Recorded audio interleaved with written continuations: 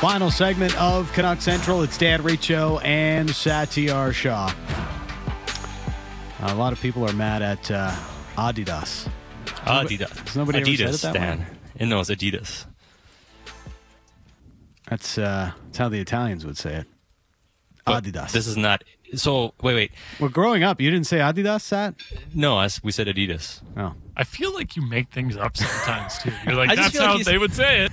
But the thing is, he says it with such confidence that you're like, well, he's got to be right. This is not true. But no, here's the thing, Dan. Like, isn't Adidas German?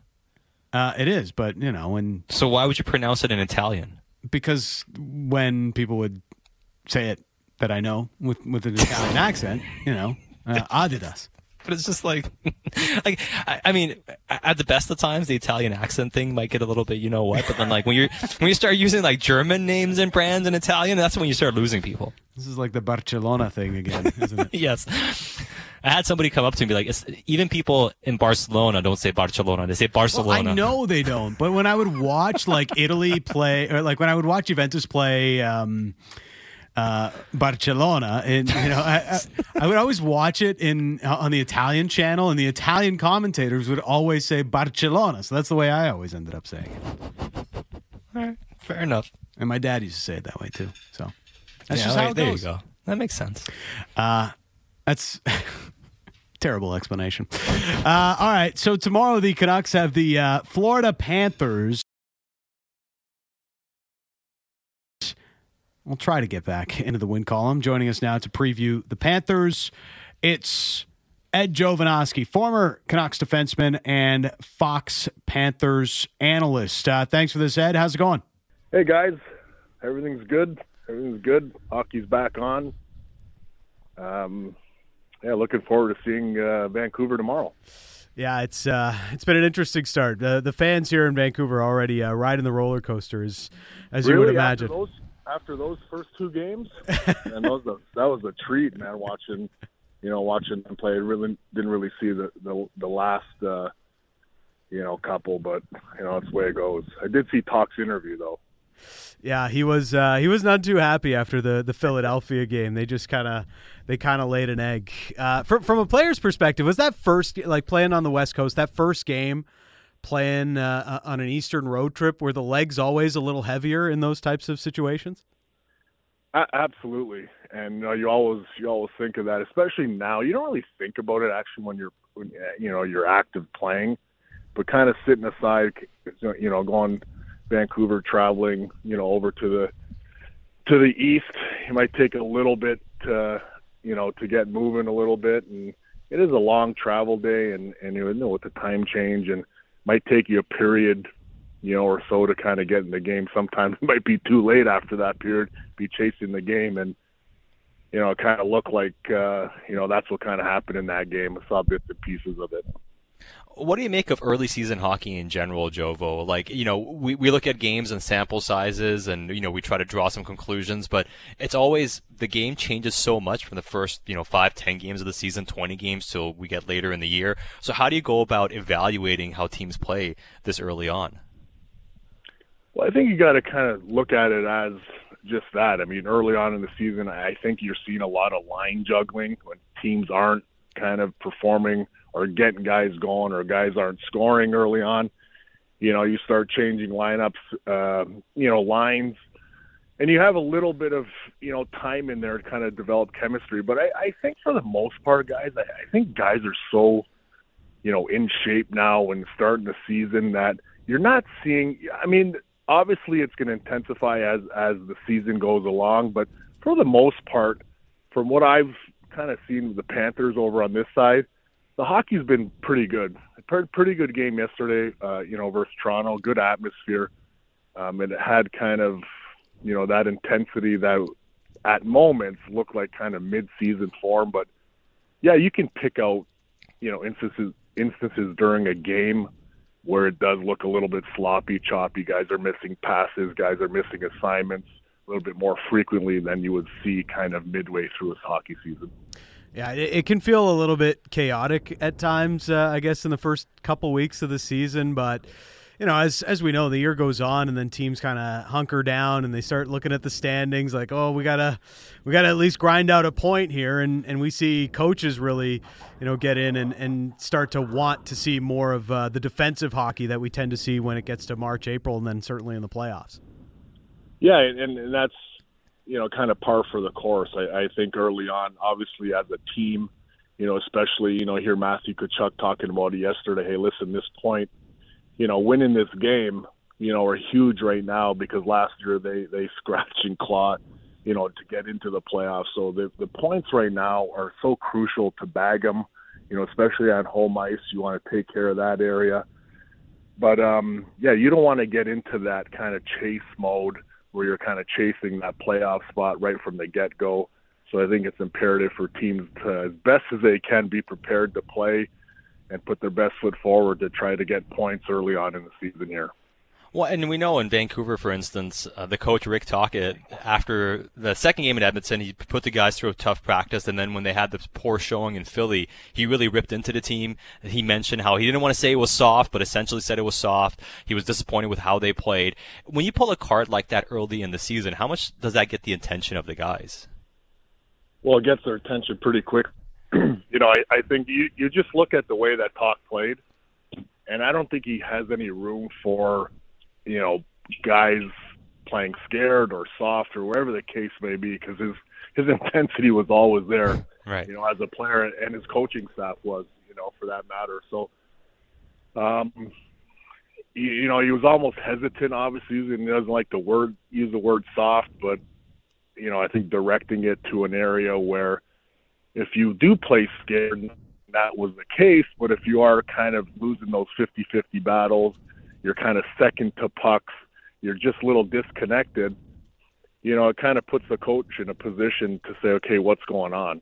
And I think for him early on in the year is an area where I think you can call out, I guess, per se, in that situation and grabs the player's attention. I didn't see the game last night. I don't know if they responded a lot better, but I know, when I've been called out by coaches or teams I've been part of that have been called out, it definitely grabs your attention. You want to play harder the next game.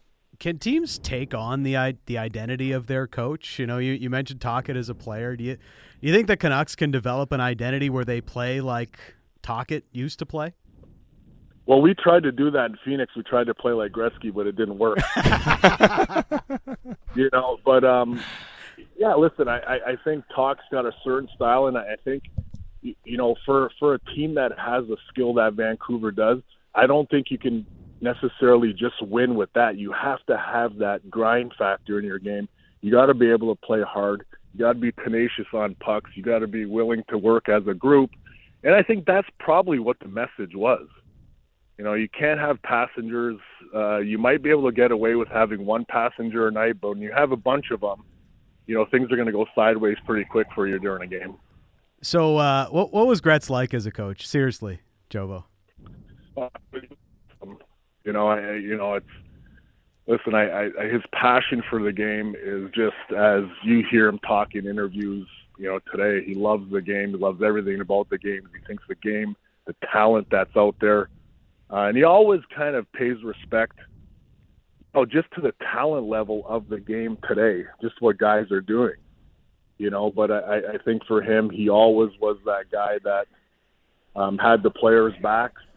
He always wished well on players, and he really had a soft spot for young players because we all know Wayne, what he did at such a young age.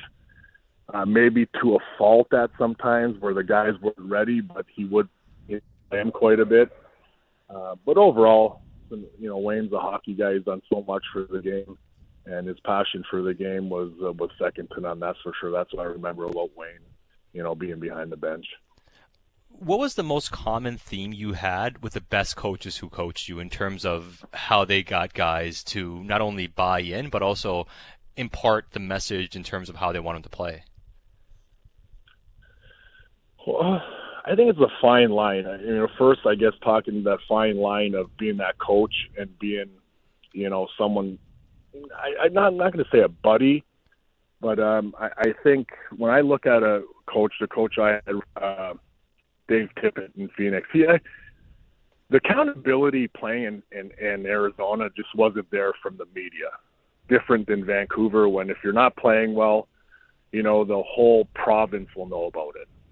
You know, so I think when you look at, like Tippett did, he would have every 5-game segment, chances for, chances against, and you'd be either plus or minus in those categories. And stats and video doesn't lie. You know, so I think that was an area where, you know, I thought Tip was great because it really kind of, you didn't have to be told by anyone kind of what was going on. It was right there in front of you. Hey, listen, I need to pick up my game. I'm getting X amount of ice time. I'm not producing chances, and I have many chances against. And but I think nowadays the coaches, they really are in a tough spot. I think the game, the landscape has changed a lot as a whole. You just got to be careful on how you approach, you know, certain situations. You know, as we all know, guys have voice now. You know, I think if, you know, things get a little bit too hairy, guys are voicing their opinions and everything kind of breaks out. And that's the unfortunate thing, because I really think coaches, you know, are there to get the best out of their players. And sometimes it's going to be that tough love that you're going to have to get, you know, to get you to play your game. And Mark Crawford example, in my case, we'd get FU matches on the bench. Yeah. But I would be able to take that and kind of translate that to going on the ice and saying, you know what, screw you, Crow, I'm going to go out there, I'm going to show you. Well, we had that kind of respect for each other. But overall, I think the passion that Rick and his coaching staff have is the better part for this organization. I think players just, my feeling and just talking to players, you want fairness from the coach. You can be hard on me, but there needs to be a feeling of you're looking out for what's best for me and for the team in general. Yeah, that's a very fair, you know, point. And I think, you know, a lot of the players now don't mind, you know, some criticism here and there, but I think having that fair aspect is a crucial part, and it goes a long way with players. And just like coaches sometimes can see through players, players can see through coaches as well. You know, so it kind of works both ways. But when I look at Tocchet, and I had him in Arizona, he's sincere.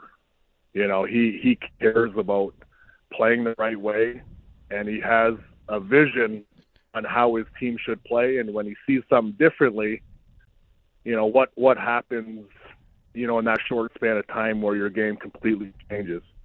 Now, mind you, you're going to have off games. No one's going to play 82 unbelievable games. You're going to have off nights where just not right from the drop of the puck, things are just not working. But I think when you have a couple games like they did versus Edmonton, you know it's there. So the expectations rise, and you kind of expect that out of your group day in, day out. Now, one of the things too about Tocchet, when a guy like him, for instance, a guy that obviously he would fight anybody, as tough as anybody who played in the game, he loved battles. When a coach like that calls players out for not playing hard enough, does it sink harder when you know the guy has done those things when he played the game? Yeah, I always thought that, you know, when a coach, you know, had some harsh words and would talk about a certain way and he actually lived it, you know, we would believe it more. But when you had a guy out there that's never played a hockey game in his life and has just gone the coaching ranks, he's never lived it. You know, so yeah, there's some meaning to that, absolutely. And Rick's done it for many years. I know he beat the snot out of me one time. So I mean, I know how tough he is. So I think someone that's lived it, done it, won championships, knows what it takes to win, it's coming from the right place. Ed Jovanovski, our guest here on Canuck Central. So what do you make of the Panthers so far? Well, you know, they got a couple tough, you know, injuries. Actually, 3 of them that are key cogs on the team with Montour, Ekblad, and Bennett, unfortunately, getting hurt in a exhibition game. We all know what we think about exhibition season. But yeah, I think from the start, I think you look at the Minnesota game, they from the get-go, they outshot Minnesota basically 2-1 in that game. Gustafsson was excellent in that game. kind of had a stinker game in Winnipeg. The first 40 minutes in New Jersey, they looked like the Stanley Cup Florida Panthers. And yesterday had an excellent game right from start.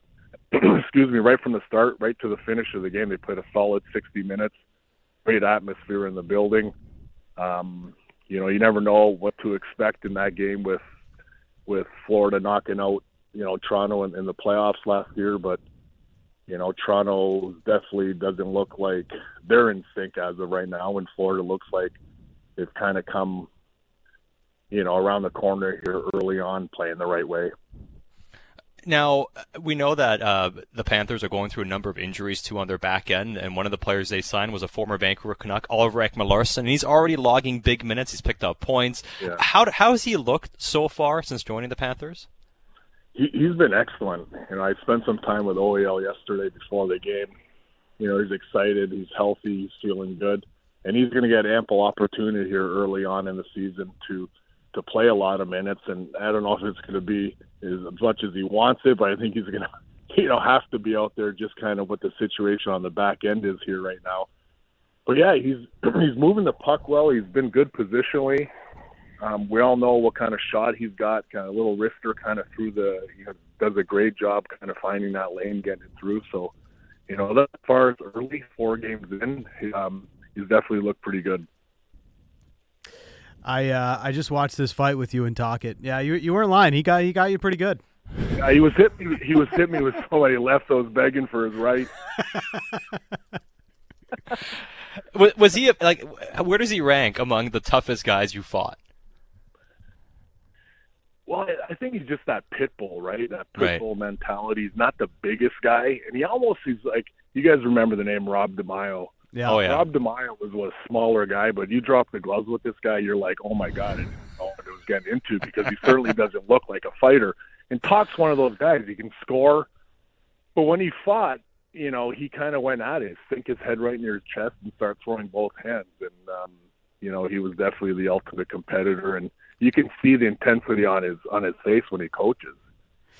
He got that badass look on his face, and he's always looks like he's so intense.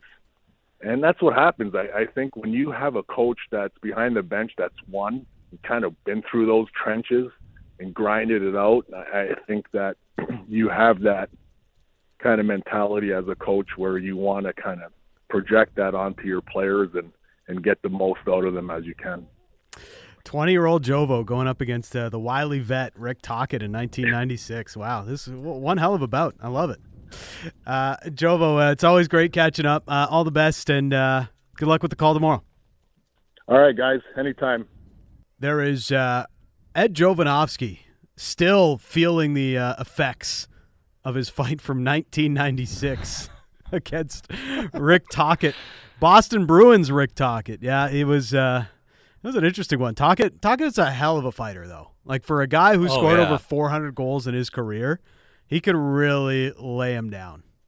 Oh, I mean, if you don't want to take our word for it, just go spend a few minutes or a couple hours going through his fights on YouTube, and there are ample fights you can find. I mean, the man almost racked up 3,000 penalty minutes. Yeah. So, I mean, he's one of those guys too. I mean, you hear the stories about Rick Tocchet, how he took a puck to the face, had a broken jaw, and then he came back out again, and then still blocked a shot with his face. I mean, just the type of player that he was. He'd play through essentially anything, and sometimes having a guy like that is almost like, it's like, dude, none of us can be as tough as you were. Like, come on, like, you can't ask me to do what you did, because you're literally one of the very few people that can actually survive and handle that. So sometimes I can go too far, but like Jovo mentioned, tough guy to go up against. But when a guy like that tells you you're not working hard enough, you're not sacrificing enough, it's hard to disagree with him when he knows what that sacrifice looks like. Yeah, and it's also like Jovo joked about his Arizona teams with Gretzky as coach. Mm-hmm. Gretz can impart all the knowledge in the world, but we all know Wayne Gretzky just sees things on the ice that other players and people don't. Right, that's just who Gretz was. So maybe that's why it didn't quite work out for Gretzky as a coach. But should be a good one tomorrow with the Canucks and the Florida Panthers. The only Panther with more ice time than Oliver Ekman-Larsson so far this year is Gustav Forsling. So the Panthers are doing okay with a bunch of former Canucks on their back end right now, Sat. Yeah, it's helping out, it seems like. Now, we'll see as the season goes on. I think when we look at OEL, for instance, even last year, at the beginning of the year, it wasn't like he was terrible, but it just kind of like got worse and worse and worse. And we saw him play his best hockey the year prior, his first year in Vancouver, for the first 20, 30 games. And as the season started getting longer and more was asked of him, you saw it was a diminishing return in terms of his performance on the ice. And that's why I would generally pump the brakes on a lot of stuff this early in the season. And I wish OEL the best. Like, I mean, I'm not rooting against the guy. I mean, it'd be a great story for him to get bought out and rekindle his career and have a great year with the Panthers and perhaps go on to greater things. It's just, I don't think we've seen enough to be able to declare that he's figured it out and that he's back. Yeah, and we all know the story with the contract. This was the year where it was most beneficial to go through the buyout process with Oliver Ekman-Larsson, at least from the Canucks cap perspective. It was either that or wait it out for the next 4 years potentially with how his cap hit would have progressed with a buyout. All right. You'll hear us tomorrow in the lead-up to the Florida Panthers game. Actually, it'll be Sat and Bick on the pregame at 3 o'clock tomorrow afternoon here on Sportsnet 650 and across the Sportsnet Radio Network. I'll be on color alongside Batch for tomorrow's game against the Florida Panthers. For producer Josh Elliott Wolf, my co-host Sat, I'm Dan. You've been listening to Canuck Central. Big opinions and good bets. It's the People's Show with Bick Nazar. Be sure to subscribe on Apple, Spotify, or wherever you get your podcasts.